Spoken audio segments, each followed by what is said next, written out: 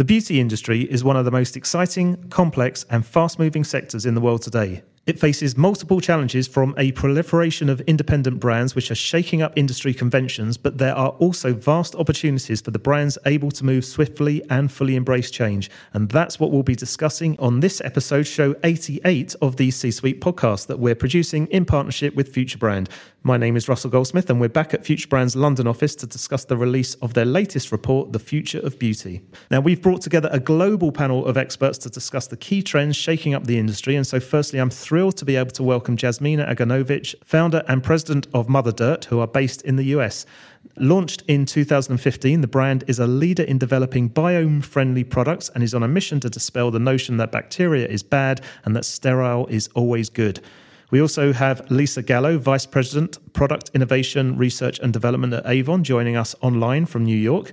Avon, of course, is a household name and has been a global beauty leader for 130 years, standing for innovation, honesty, inclusion and beauty. Now, also with me here in London via South Africa, we have professional makeup artist Candice Joni, who describes herself as a holistic, sustainable practitioner. Candice is also a judge at the Sustainable Lifestyle Awards, which we'll hear a little bit more about later on in the show. And finally, alongside Candice and Jasmina, we have brand expert MT Cassidy, FutureBrand London's Executive Creative Director. So thanks to all of you for joining us today. MT, let's come to you first, as it will be good to get an overview on the new Future of Beauty report and your insights on where the sector is heading before we delve into some of the key trends that you've highlighted in it. But perhaps you could start by just explaining why FutureBrand is focusing on the beauty industry. So, as I'm sure we'll hear and talk about a lot today, the beauty industry is one of the most exciting and transformative sectors. It's changing so rapidly as a result of internal and external forces. So I think it's a lovely thing to think that actually the industry that was only skin deep now has to prove it has a soul. So we've looked at these key trends, which are really sort of fascinating, and we'll discuss those later. But we want to really bring together leading voices from companies, large and small, to find out the views of what the future of beauty might look like. At FutureBrand, we're really interested from a brand perspective and to really believe that the brand managers really need to be thinking about how to stay relevant, how to be innovative, how to stand out in an ever-crowded marketplace, whether that's URL or IRL. Okay, and before we dig deeper into the report, Jasmina, I think it's fair to say that Mother Dirt has had phenomenal success since you launched. So it's one of those innovative young brands that the report highlights. You have a unique product offering. Can you quickly share your story of why you launched the company and how you got to where you are now? Absolutely happy to. Mother Dirt, when you hear the name, you might think that's a really strange name. Why would you put dirt in the name of a skincare line? And that actually is the very point that we are trying to make. We're really challenging existing conventions around cleanliness. We've come to believe that clean means killing 99.9% of bacteria. And the whole point of that is that it will make us healthier and it will make our skin look better. And in essence, the emerging research that's coming out, in part that is coming from our group, is that being too clean is not necessarily a good thing. So going back to our hero product, we have an actual live culture of bacteria that comes from the dirt that once used to exist on human skin but has been cleaned away in the last 100 years or so, and it plays a very important role in balancing the skin. And now to tie it to a little bit of the theme here at FutureBrand, we decided to build a brand less intentionally like most brands are, but in a very unique way, because we wanted to build a brand as a vehicle for discussion with consumers. We didn't want to keep the work that we were doing purely academic. We wanted to create a physical product that people could interact directly with, because the industry, as MT had mentioned, is massive and also has a massive opportunity for impact. And so we believed that by building a brand and creating physical products that consumers interact with, that we could shift the narrative around bacteria and the cultural bias that exists with it in a more powerful and perhaps more rapid way. I suppose we should explain why you're over in London as well, because we're very fortunate to obviously, have you join us actually in the room here. Yeah. Well, I'm very happy to be here. If you can't tell by my non-existent British accent, I am not based out of London. Mother Dirt comes from Cambridge, Massachusetts, so we're from the U.S. A lot of our team is technical based, so my degree is from MIT in chemical and biological engineering, and as was much of the founding team. But one of the most exciting things that we have going on, and the reason I've been coming to London so much, is that we launched in Harvey Nichols in August of this year. And at the end of October, we're going to be closing out a pop-up that's in the Knightsbridge location. So Fantastic. I'm here to be here for that. Very nice. Well, talking of the US, as we mentioned, we have Lisa online from New York. Lisa, innovation is very much at the heart of what you and your company stand for. So as Vice President, Product Innovation, Research and Development, you're tasked with innovation at Avon, I think fair to say one of the long-standing major players in the beauty industry. What's your view of the current sector landscape, and how is Avon responding to the challenges and opportunities which have occurred with sector disruption brought on by the younger brands? So thanks for having me, and it's great to be kind of in the virtual room with another scientist. So I'm a chemist also, so it's nice to see an engineer in the room as well. So it's exciting. And women, it's been so, it's quite a challenge actually, because there's a lot of niche brands that are taking a very important stance and have a lot to say. I think we just heard some very important information as well. And so for Avon, being a very big brand who has been focused on innovation for very many years, it's really important that we pay close attention to what's going on out there and we react to it.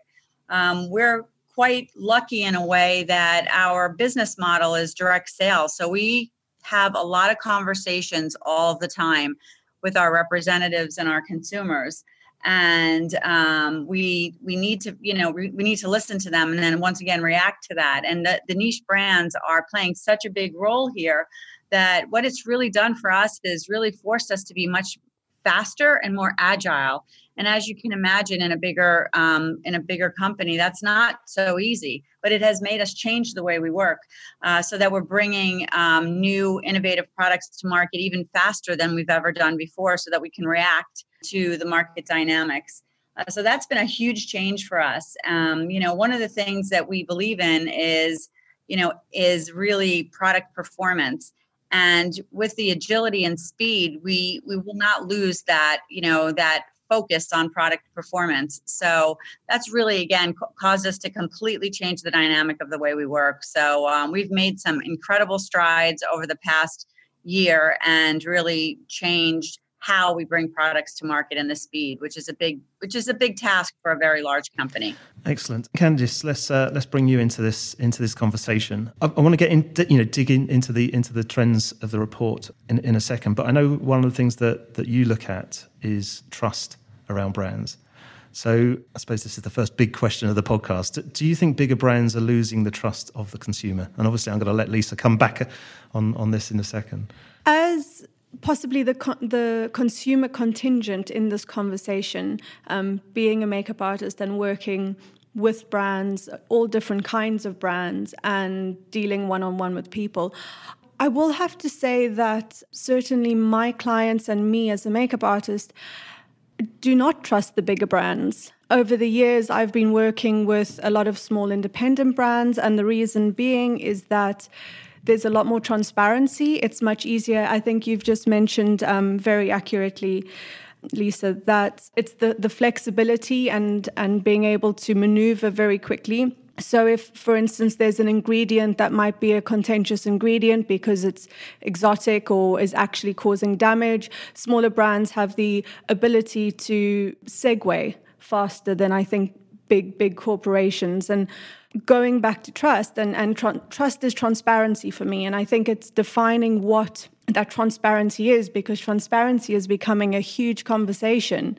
in this beauty world. But I don't think that there's a standardized version of what that really looks like yet. Yeah, I think topics like this have so many more shades of gray than they do black and white. And one of the things that I'm incredibly passionate about in the industry is taking early nascent technologies and figuring out how to move the industry forward with them. One of the things that I have seen, and it comes as the double-edged sword of being an engineer and being a scientist, is that I see so much misinformation that's out there and so many brands that are being started with really and truly the best intentions, but a lack of fundamental understanding for how complex some of these topics truly are. So yes, I do think that there is an inherent skepticism with the big companies. The way that we view this as a topic or an issue is that so many of our consumers are struggling with their skin because they have been listening to what they have been marketed with, right? Use all of these products, use these multi-step routines, and you will get pristine, beautiful skin. And so causation isn't correlation, but certainly consumers are taking a step back and saying, hey, I've been doing everything that you've told me. I've been doing everything my dermatologist has told me, and yet I continue to struggle with my skin. Why is that? So they're taking matters into their own hands and, for better or for worse, seeking out alternatives and solutions, some of which may be healthier and work for them, and some which may not. So one issue that I want to kind of clarify a little bit more, when I think about this as an issue, I think a lot about consumer and product safety. And what a lot of people don't know is that doing some very basic safety tests are extremely expensive, and many small brands cannot afford to do this. But the large brands can. And so there's this irony where, however you want to view ingredients, there is extensive manufacturing, QA and QC testing that is done by larger companies and organizations because they can afford it, that small companies simply cannot. And so when we pinpoint what we mean by product safety, I think it's really important for us to be very specific about that. So I'll just leave that there. In essence, summarizing it by saying that it's much more complicated than we're led to believe, but we really want to make things black and white and kind of make the big guys seem bad and the small guys seem good. And there are really good small guys, but there also are good big guys as well. Lisa? Yes, thank you. And I could not agree with you more. It's for Avon in particular, remember that we are a very big brand, but we have a very unique way to market in that, we have millions of representatives who are the face of Avon and are directly in contact with their customers. So this sense of trust and transparency has been innate in our roots. It's not new to us.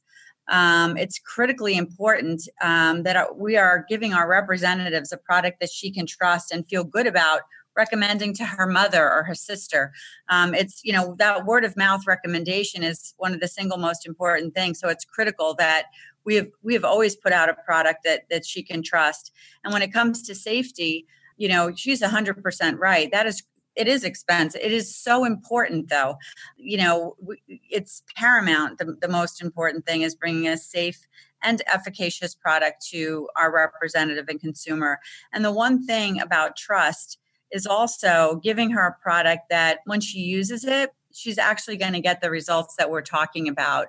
Doesn't make any sense for any of us to put products on the market that are overpromising or not giving the result that she's expecting. Therefore, we do a lot of testing when it comes to not just safety, but also performance to ensure that we've got the messaging right. We understand the performance and what she's going to see.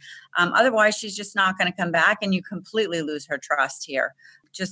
And it's an incredible loss to all of us. So it's very important, that trust and transparency. I think it's really interesting, Lisa, actually, because I think you were the original direct-to-consumer model. And I think now so many younger, more niche brands are understanding that really honest, close dialogue with the consumer is what, you can't put any kind of monetary value on it. It's huge. But I think the most exciting thing that I find at the moment, but the most challenging thing is, I'm not going to say how long ago, many years ago when I came into this industry, into the brand industry, then actually we used to be brands in the middle and consumers would oscillate around them, really, really hoping they were going to be able to actually have this brand in their life. But now it's consumers that are bang in the middle and brands are oscillating around them going, okay, they need to actually genuinely fight for a very distinctive place in the consumers' lives because, the consumers are more knowledgeable than ever. And I think they better now understand the impact that their choices have on the world around them, in particular in beauty, and this conscious consumerism, they're attracted to brands that really play a much more decisive role in society. So I think it's now brands are having to establish new market norms by offering products that are trustworthy, inclusive, and clean in the minds of the consumers.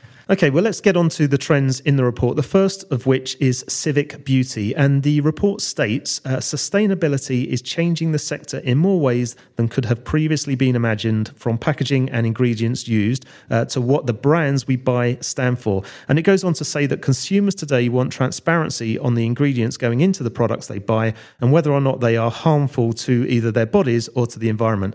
Candice, you've specialised in sustainability for quite some time. What impact is the civic beauty trend having on the industry? It's a hugely growing trend, particularly the clean beauty trend, which is a very contentious term. I'm sure you picked that up a lot, Yasmina, with the what's clean, what's dirty, but I'll use it as an umbrella term.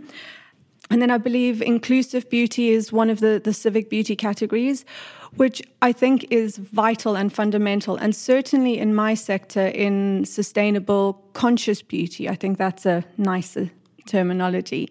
It's something that I would like to see grow more in my sector. So just for clarity, I only work with, in inverted commas, clean, sustainable, ethical brands in my practice as a makeup artist. So there's definitely still room to be more inclusive, but I think it's worth bearing in mind that one product doesn't necessarily need to be inclusive, but it comes down to the brand messaging, because often products can be designed for one thing. So it really falls back onto a brand to have that messaging very clear, that they are thinking about as many sectors of society as possible. And I think it's really hard for consumers. There's a lot out there that they need to know.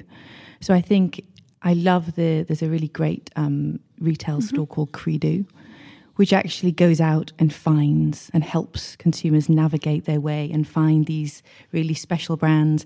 Because I think that because of the amount of historical confusion, I'm not going to say fibbing, about actually what's in and what's out. I think, as much as we know the consumers are trying to be as informed as possible, I think they are looking for brands or even businesses like Credo to really, really help find the cleanest brands around the world and really start to find the non-toxic beauty products and house them in either a virtual or a real store to make it much easier for consumers.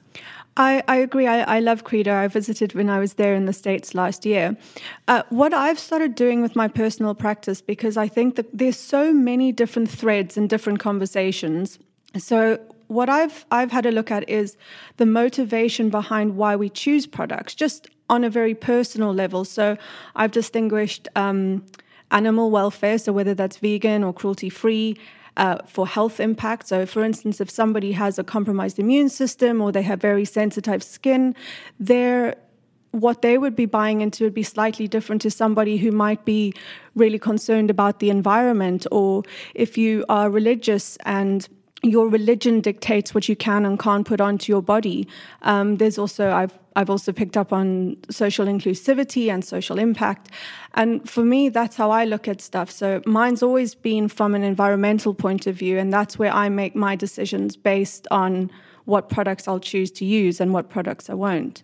But I wonder if that's potentially, Lisa, thinking about Avon, that's a huge opportunity for the bigger brands to really get their message out and help educate consumers to know what to look for, rather than sort of as opposed to thinking it's all, I mean, the fabulous niche brands are helping so much, but I wonder if there is a place for the bigger brands to actually to play that role of guiding and helping for the consumers to find that what they need and that barometer of what's safe and what's not. And what they are and aren't prepared to compromise on. That's, yes, I think, how I look at it. What am I fundamentally not prepared to compromise on my beauty products? And are there certain things that, if I had to pick one brand over another, I am prepared to compromise on this. I think that's always helped me. Well, Lisa, what is your thoughts there? It's important that Avon, obviously has heard this. And our answer is we just launched a new brand called Distillery. I'm not sure if you guys are familiar with it, but it is a very new launch. It just launched in the UK. and it's launching in the rest of EMEA as well. It's our eco-conscious vegan brand.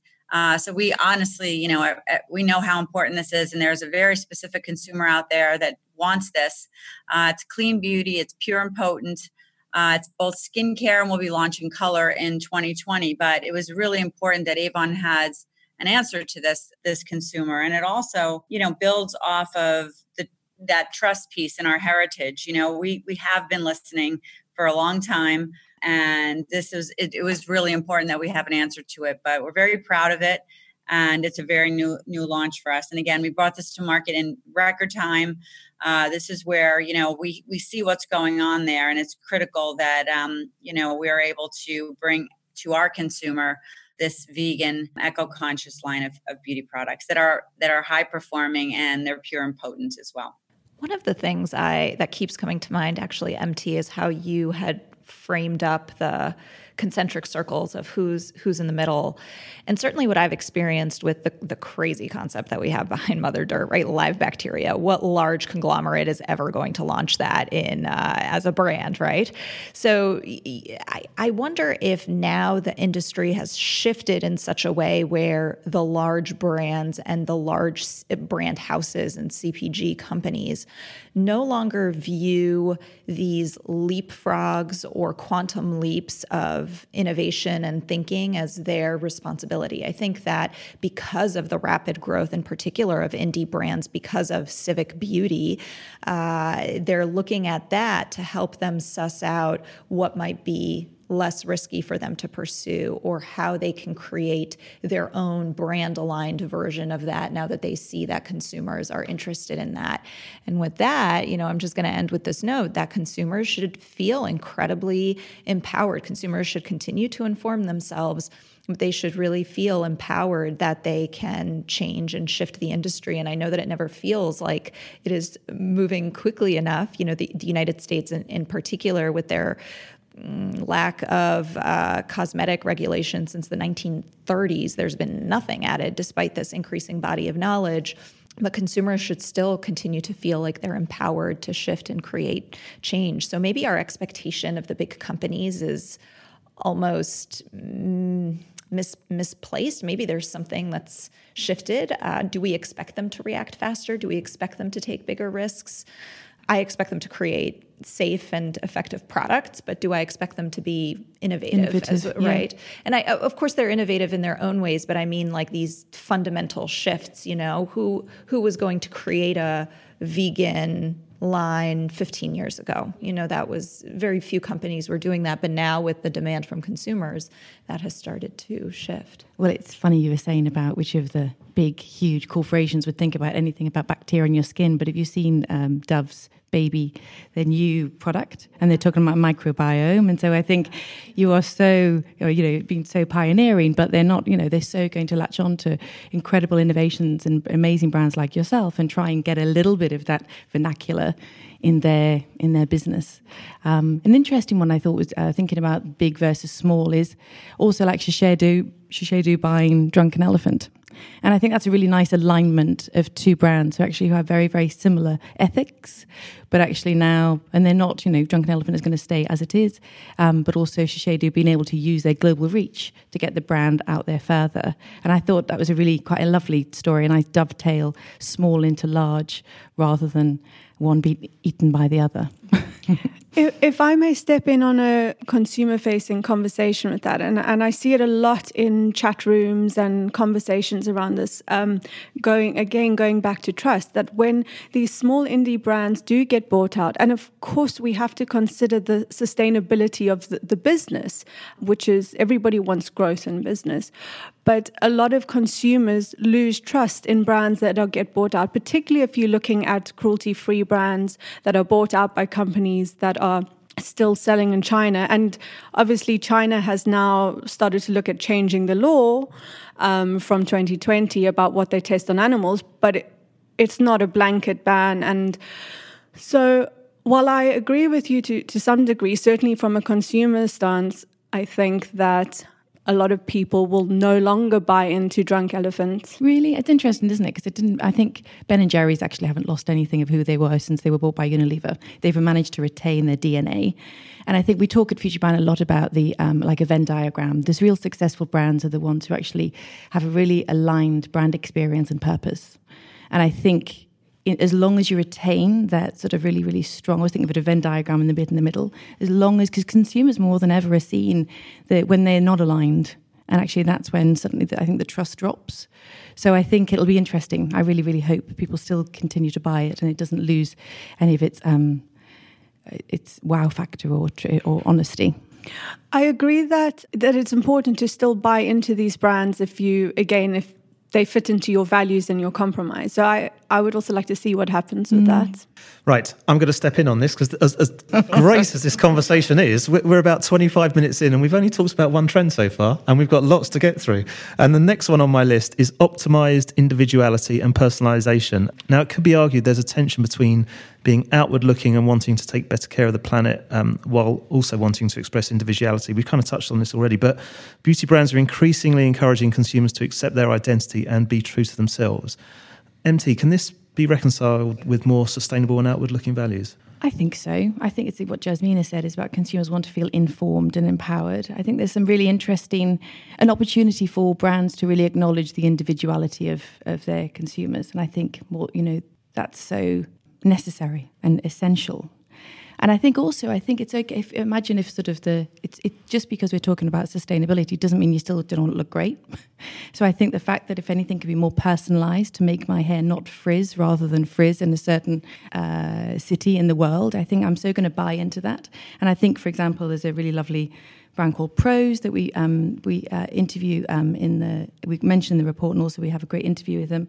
And that's all about sort of really looking at this advanced and personalised diagnostics, really looking at the consumer lifestyle, and then really making these custom-made products that actually for the consumer, which actually what's great is that they are custom-made, so it means they're not overly manufacturing products that won't be that will just sit on the shelf.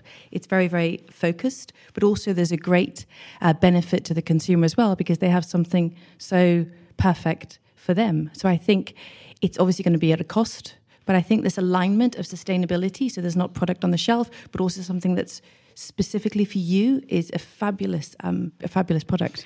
I love that you've mentioned that, MT, because certainly in sustainability, a lot of the conversation is around packaging and the life cycle assessment, which is all vitally important, but there's not enough conversation around beauty waste. So what happens once the product gets into the hand of the consumer? So I think that individual thing where people are actually loving the product so much that they want to finish it before they buy something new, and you're not sitting with all this potential dead stock of product is truly sustainable.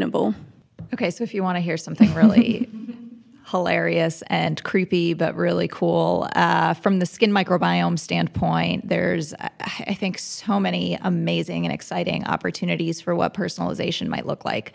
So I'm going to give you this most absurd example, but it was an actual study that was done in Japan where they took participants of this study, they sequenced their skin microbiome, they separated out this one strain of bacteria that's a very common commensal on human skin called S. epidermidis. For each of those participants, they spun up more of this bacteria, so the specific type of bacteria that was found on each of their faces, and then put it into a cream and then had them apply it over the course of 2 weeks.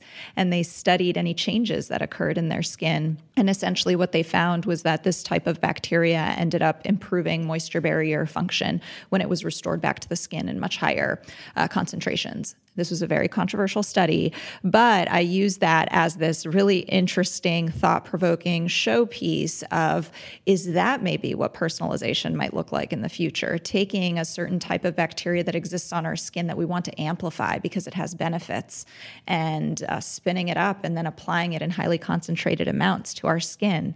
That's kind of wild. Or maybe I have a twin, and there's really fascinating research going on with this. Maybe I have a twin, and for whatever reason, my twin doesn't have any body odor and doesn't need to use deodorant, and yet I need to use deodorant every single day, and I don't want to do that because I think that it's bad for me. Is there a way that I could figure out what non-odor causing bacteria my twin has and figure out a way to do an armpit microbiome transplant. So these are all crazy ideas. But a lot of people have been talking about AI and sequencing and the effect of things like epigenetics on our skin and how we can create a personalized routine. It's looking more and more like the skin microbiome has quite a large impact on how our skin looks and feels and potentially functions.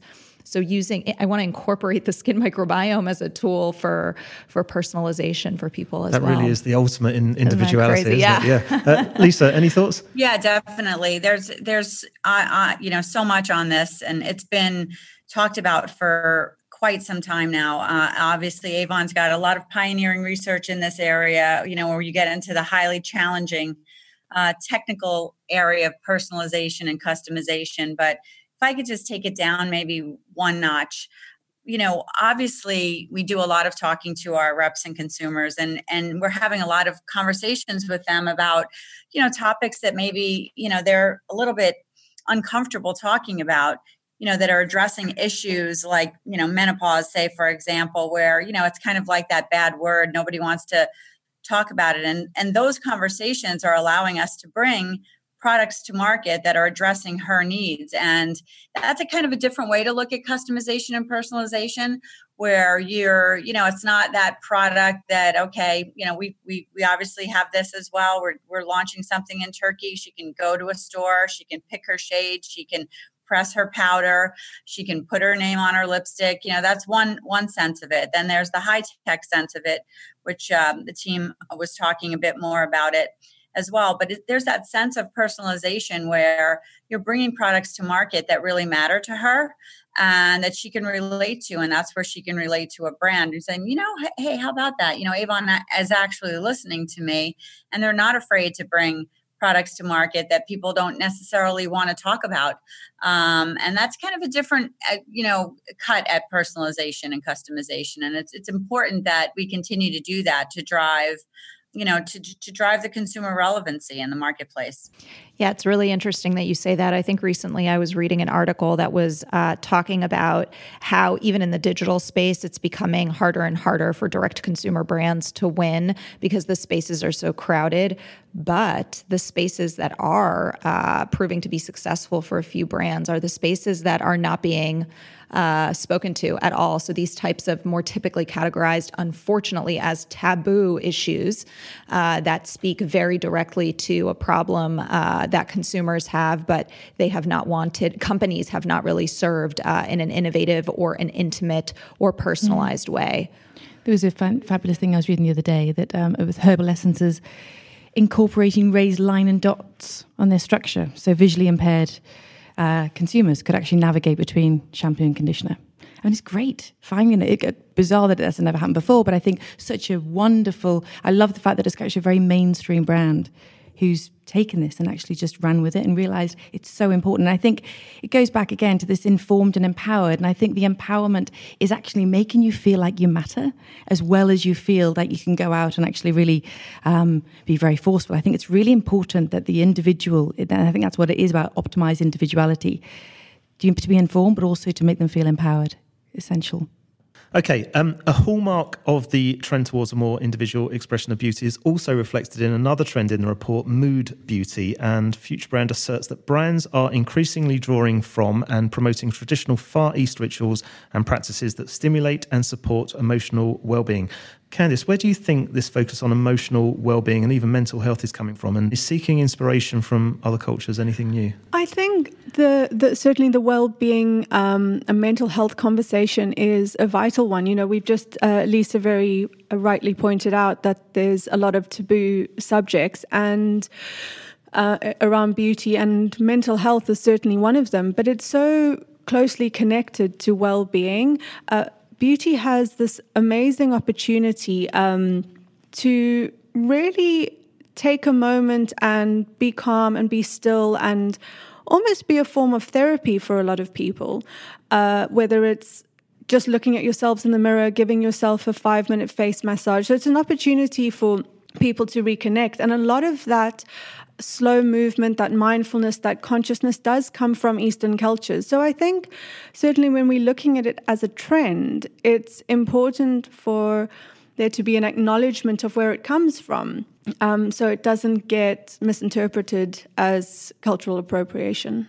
We're just seeing the other side as well, is that we're seeing a huge rise of the CBD beauty products that really, claim to calm and soothe and de-stress as well as nourish. And what I like about that is the fact that they're piggybacking on something and a ritual already. Consumers are already going to be applying this to their skin, but this additional ingredient is already going to really connect the inside to the outside. Lisa, what's your thoughts on that? So my thoughts on this are, this is really important to Avon. And, Avon has always taken a very strong position, is that, there's beauty is tied to emotions. And it's not just about how you look, but it's about how you feel. And it's about positivity, not perfection. This is something that, we've spent a lot of time thinking about and really trying to redefine what beauty means. And it has, an evolving state. It's not about that body positivity. Avon's never been about that. And I think that what it comes down to is that if you feel good and beautiful, your whole life changes. It has such a huge impact. It's not about, looking like that perfect model, but it's about that evolving state of happiness. There's a new confidence. And that's something that we feel very strongly about. And I think people that are familiar with Avon see all of the incredible work that we do with women and, really trying to change the dynamic of, how she feels about herself. And it does go back to some of those tough conversations, that we have with women and, really kind of getting out there, ensuring that there's that emotional journey. And it's again, not just about how she looks, but how she feels. And we've done a lot of work in this area and feel very strongly about it because I think it is quite life-changing. Lisa, when I started my career as a makeup artist 20 years ago, I actually briefly sold Avon. And what you were saying is really something super important to me. And if I may just give you a personal anecdote. One of my very, very first makeup jobs, I had an opportunity to do makeup for some girls going to their leaving dance. And there was this group of really cool girls. They were a bit of a clique. They wanted something cool and trendy and hip or whatever it was back then. And this other girl who was really shy and quite insecure said to me, I just want to look beautiful. And it's a really difficult thing to say to somebody, I want to look beautiful, because you don't actually know what somebody else's opinion of beautiful is. And I landed up doing something on her that was quite intuitive, actually, as makeup. And she looked in the mirror and started crying. And I absolutely nearly broke down. And I said, well, what's wrong? And she said, I've never felt more beautiful. Exactly. And I think that's going back to what you were saying. It's a feeling. It's something that you can't always define. But that's what has set me off on my career, because it really stuck with me. Yeah, it is so important. And it's about being perfectly me, right? Everybody defines beauty in a very different way. And if, when you feel beautiful, your whole attitude changes. There's so much positivity around you. You exude it. And it's, everybody's unique and different and defines beauty in different ways, but it's about being perfectly me. And the impact it has shouldn't be minimized. It has, as you said, it's heartwarming to hear that.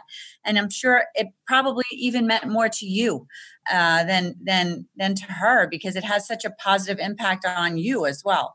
Okay, as well as looking to these more kind of traditional notions of beauty and well-being, the report also looks towards the future with the intuitive beauty trend, brands making beauty more instinctive and seamless to simplify our busy, active lives. Jasmina, I'm going to come to you on this one with your MIT background. I know you've kind of touched on a bit of tech already, but there was mention in the report about smart products and AI helping beauty to become more intuitive than ever, saving time and making beauty rituals easier. The first thing that comes to mind for us with the work that we do at Mother Dirt is that people are definitely picking up on the fact that all these products and all of this maintenance and these elaborate personal care routines just intuitively don't seem right anymore. I think that something is starting to turn there. So even though Mother Dirt may be a seemingly crazy example of how you can change your routine. So our Hero product, for example, as people start using it, so you can use it head to toe, people find that they can cut out other personal care products. And so there are lots of benefits that go along with this. First, they're doing it because their skin looks and feels better. Two, because they're exposing their body to fewer bits of chemistry and chemicals in general on a daily basis. One really specific example of this is deodorant. So about 60% of our users find that they can cut out or cut down on deodorant. But the thing that we hear from consumers, even though not all of them want to cut out products from their routine, because for some of them it is a self-love, self-care ritual, which personal care is personal, is how we say it, and we never want to mandate that people should have a certain type of routine. But there is this theme that is emerging where how we have approached cleanliness, hygiene, and personal care with the heavy fragrances and the heavy lather and the constant stripping of the skin only to need to apply copious amounts of moisturizer to undo what the soaps did in the shower. People are starting, this is where I think about intuitive beauty and intuitive skincare. People are starting to think, this doesn't seem right. This doesn't seem like how we were meant to take care of our skin. I'm so excited about it, finally, because we're going to get time back. I think that's what's great. I think, we are so time poor, but I think also that we are bombarded on a daily basis with so much information at every angle. So anything that makes it more simple for the consumers and then actually just better, I think is fabulous. I think there's some really interesting brands out there. Even sort of the one which is GHD. I think they've got a brush now that basically, when you brush your hair, it straightens it. Now, whether or not we think we should be straightening our hair, it's the fact that it's realised it can use some technology to then take out a certain step in somebody's routine to make it easier for them. And I think this goes back to the empowering. They can then use that 5 or 10 minutes in a different way. So, for me, going back to sort of conscious holistic beauty, I think that data is obviously super important and it's a really interesting space. But in this world of data, we have become so disconnected from people around us and disconnected from ourselves. And I think that beauty is one of the things that is super personal. So, I'm interested and I'm curious to see what comes. But for me, I like the relationship to being able to choose my product for myself. Yeah, I think there's so much truth in that. And that's where those conversations become so important. But, you can use data in different ways. For example, one of the ways we've done it was to go out and really study millions of comments online in regards to mascaras to see what, was frustrating women and what they were looking for in this particular area. And we did an algorithm and we launched a product called Lash Genius, which is basically a multi-benefit product, right? Because women are looking for more than one benefit. And sometimes these are difficult to deliver because you may not satisfy the needs. Let's say, for example, it's volumizing, lengthening, darkening. You may do a little of this, a little of that, and a little of this, but we knew that in order to satisfy this woman who was looking for that, you needed to deliver, the maximum benefit in all of those areas. And, this was something we did by listening to comments online and then developing against it and ensuring we deliver it. So I do think that there's that personal connection, which is incredibly important, but there's other ways to look more broadly by using data. And we happen to use that technique for the launch of our Lash Genius product, which worked very well.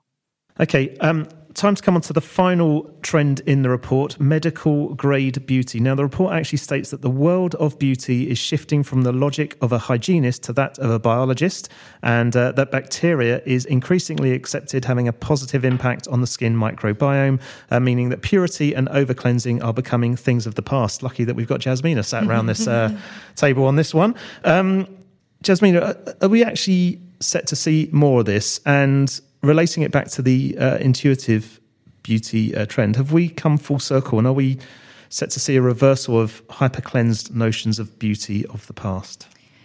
So the words that I use are not a reversal, but a recalibration. And I believe that this industry will progress in what I refer to as a continuum, right? So this is just an evolution. This is the direction that things are going in.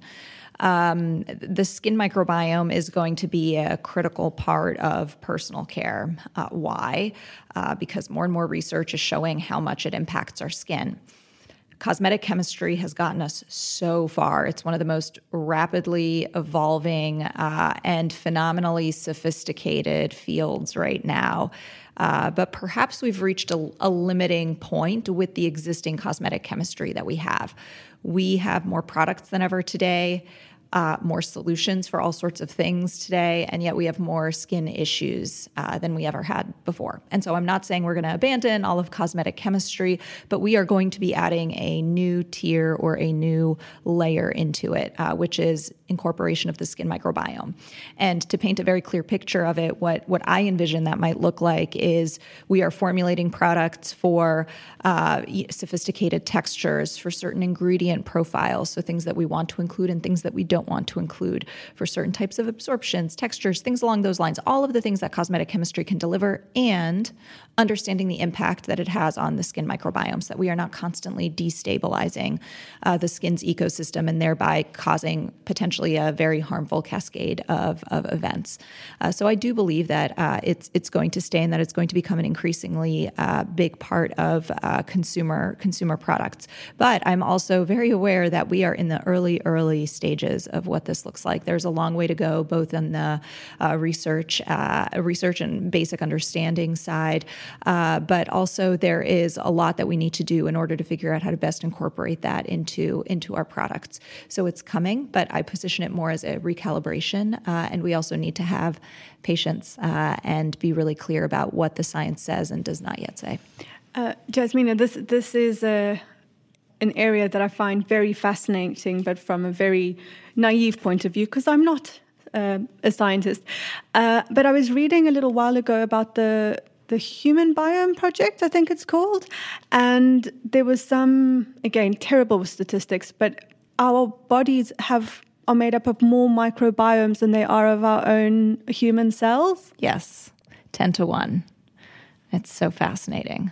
So fascinating. So, I mean, the question that I'll pose is, should we instead be formulating products for our microbiomes instead of for the human cells? In the case of the skin, should we be formulating products for our skin microbiome instead of our epidermal cells? Well, Lisa. Yeah, I mean, I think one of the things in regards to this, this deep medical care beauty, Avon's, been a leader in skincare with our new brand for many, many years. We were the first ones to bring, we coined the anti-aging market. We were the first ones to bring, alpha hydroxy acids to market. I think it's important to note that, we need to continue to watch what's going on. Obviously we do in the medical field, across multiple different fields, and in particular in skincare, really rooting and tying these strong consumer insights to strong technologies that are going to deliver the benefit, which really talks to, a very strong reason to believe for the consumer.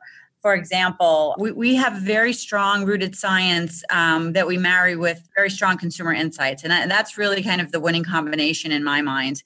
Obviously, following the medical field, following the dermatological field, but also following, what consumers' beliefs are. For example, the thought, that consumers believe their products stop working after a period of time, and they in particularly felt their skincare stopped working.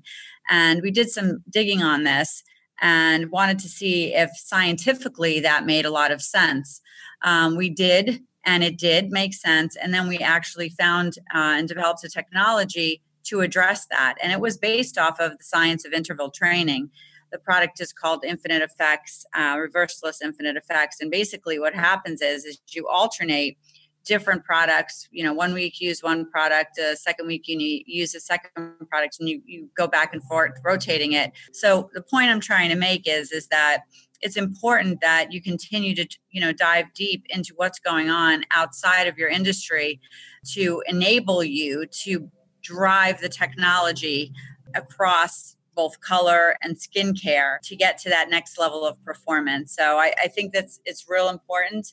And Avon has been very, very pioneering, obviously, across the years in this area, and we continue to be. And that's the point I want to make, because we're continuing to investigate, follow, different researches in different areas. One of the interesting things that I'm noticing is happening for us right now and ties back directly to the conversation we had earlier, which is around clarity and transparency, revolves around this word probiotic. And we have a live culture of bacteria. The way that the World Health Organization defines a probiotic is that it is a living microorganism that provides some sort of a benefit to its host. And so we fulfill that definition. And yet there's so many skincare brands out there that have some ingredient that is in some way associated with a bacteria, but it's not alive. And so when you look at the history of how this happened, a lot of it has to do with how essentially many trends in food end up finding their way into skincare products. And this is very common and very normal, except for when probiotics became very popular in food, I should say. The food industry already had a very well-established distribution network. They had refrigerated trucks. They had grocery stores with refrigerators. Their food didn't require preservatives. But with the personal care and skincare industry, that was fundamentally different. These things are not being shipped in refrigerated trucks. They're not being put on a shelf in a refrigerated section. And so the skincare industry needed to reinterpret what this word meant. And so instead, they've taken byproducts of bacteria or chopped up little bits of bacteria, and they've sprinkled them into product and they've called it probiotics. And so now what do we do as a brand? Do we hold on to that word probiotic when there's so many others who are using this word, but essentially are diluting the meaning of it? And there's a lot of this happening with organic is a great example, right? And so Candice, you're probably really familiar with this. And one of the things that I see at conferences that are skin microbiome oriented, many of the brands are concerned about this, because when everyone has a different definition around a certain word, it essentially means very little to consumers, and you contribute to a lot of noise. And so that's one of the areas that is going to be really important for us to continue to navigate here. Does that make your sort of like development, your marketing even more challenging, because you're having to educate consumers, aren't you, about what it is that you're providing? In some ways, it makes it harder, and in other ways, it makes it easier. So the ways that it makes it harder is that there's a ton of noise that's out there. And so we very well could be diluting the true differentiation of our technology by only using the word probiotic. But it also makes it easier because other brands are talking about it. So it doesn't seem like we're the only ones beating this type of a drum. And from a very practical standpoint, right, for us to get out there as a brand, we need beauty editors to write about us. And the reality of how beauty editors work is sometimes they just want 10 probiotic brands, and that is all they care about. And so for us, even to get included in those roundups, it helps push the field forward because it makes it sound like there is more that is going on in the space. But at the same time, we still do get worried. And so we hope that when a consumer lands on our site, that we can do more of the heavy lifting with the education, even if it is just like the first touch point is using that word just to lower barriers of concern or to create a sense of familiarity. Yeah, I think if I could just build on that, I mean, those points were great. And I think that it's really important. Two things. One is the simple messaging. It's great to be able to build off of something the consumer is familiar with, but then you do it in the way that makes sense for your brand and your product, ensuring that she understands it and she's going to believe in it. That's one. Two is, when everything sounds the same out there, but your product really does perform, that's another thing you need to be careful about and separate, because, if there's a lot of products that are saying the same thing, yours is similar, but, maybe your performance is set apart from the rest of what's out there. It's important that you're able to communicate that so she's going to believe and bring credibility to the product that you're putting out on the market. So there's a lot of challenges in that area when everybody's kind of saying the same thing, but yours is really a step apart. It's making sure that messaging is clear. And again, the brand credibility or the credibility and performance when she gets it is what's going to help her come back and believe that your product is different. I also just wanted to pick back up on your point, Jasmina, about the dilution of terms, because we're talking about sustainability beauty a lot, and that is a definition that's getting diluted very quickly because there is no sort of legal definition to what it is or common definition. I just thought I'd throw that in there. Yeah, we had a really interesting experience recently. We launched a new product in 100% PCR package. And so we're, like so many brands, trying to minimize the amount of virgin plastic that we're using. And when we went to register in the EU, our registration partner actually asked so many remarkably specific questions that even as someone that is technically minded and experienced in the industry like myself, did not anticipate the types of questions that they were going to ask. And the learning from this was that you need to be careful of the source of your post-consumer recycled plastic, because if sources are mixed, there can be a ton of toxins that are in there, actually making this very harmful for consumers if product is in there, particularly if it's oils or something like that that can leach whatever is in the resin.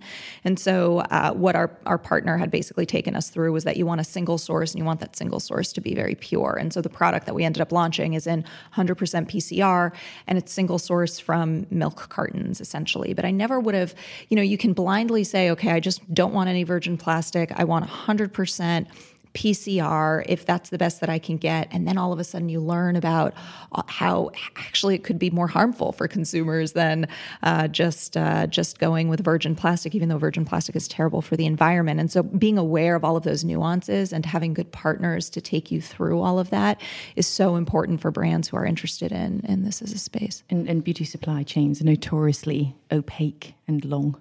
And I think, but isn't with Google, consumers are informing themselves about ingredients and sourcing so much that I think they just want to know, they want the transparency. So, and then at least you have the reason for using the single-use plastic, and there's the reason behind it. I think it is just making sure there's a clear dialogue. I've done quite a bit of research from my personal standpoint on packaging, and I think the general consumer is still so focused on plastic. And of course, plastic is a massive problem, but actually, much like when I was talking about as consumers choosing their products based on their values and compromise, for every brand, that life cycle is different. One brand might put it in plastic because actually they've looked at the entire life cycle, and the carbon footprint of that cycle is smaller if they put it into a virgin plastic from a single-use source and it's fully recyclable than if they put it into fancy glass packaging.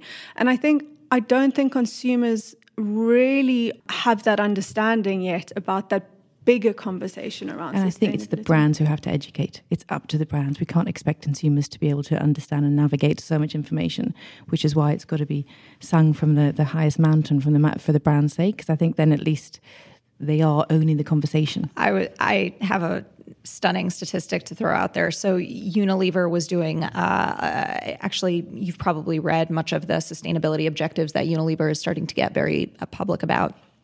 The statistic that they put out there is that they believe and approximate that 70% of their global greenhouse gas footprint can be driven by consumers in what products they choose from Unilever, how they use them, and how they treat them after use. And so a lot of people think, hey, it's just on the big brands for them to completely change everything that they're using with. And they forget, again, going back to that theme of power of consumers, of fully understanding the nuance and the decisions that they have to basically push this in the right direction.